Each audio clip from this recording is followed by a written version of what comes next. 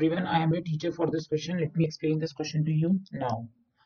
In an isosceles triangle ABC with AB is equal to AC, BD is perpendicular from B to side AC. Prove that BD square minus CD square is equal to 2CD into AD. So let ABC is the triangle and BD is the perpendicular drawn. तो given है हमें कि AB is equal to AC क्योंकि isosceles triangle है and BD is perpendicular to AC. To prove हमें करना है to prove BD square minus CD square is equal to 2CD into AD. अब in triangle ADB हम Pythagoras theorem से क्या लिख सकते हैं? AB square is equal to AD square plus BD square. Pythagoras theorem है. नाउ AB की जगह हम क्या रिप्लेस कर सकते हैं? AC क्योंकि ये गिवन है.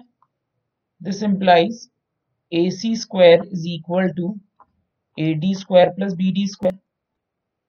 रीजन लिख सकते हैं AB equal to AC given है. अब AC को हम लिख सकते हैं AD प्लस CD का whole square is equal to AD square plus BD square. Simplify करेंगे तो हमें मिलेगा AD square plus CD square plus 2AD into CD is equal to AD square plus BD square. अब यहाँ ये AD square और AD square cancel हो जाएंगे और CD को हम इधर लेके आएंगे तो क्या बन जाएगा ये हमारा 2AD into CD is equal to BD square minus CD square. ये हमें चाहिए था. देयरफॉर थोड़ा टर्म्स को रीअरेंज कर लेते हैं. BD square minus CD square is equal to 2AD into CD. That's it. I hope you understood the explanation. Thank you.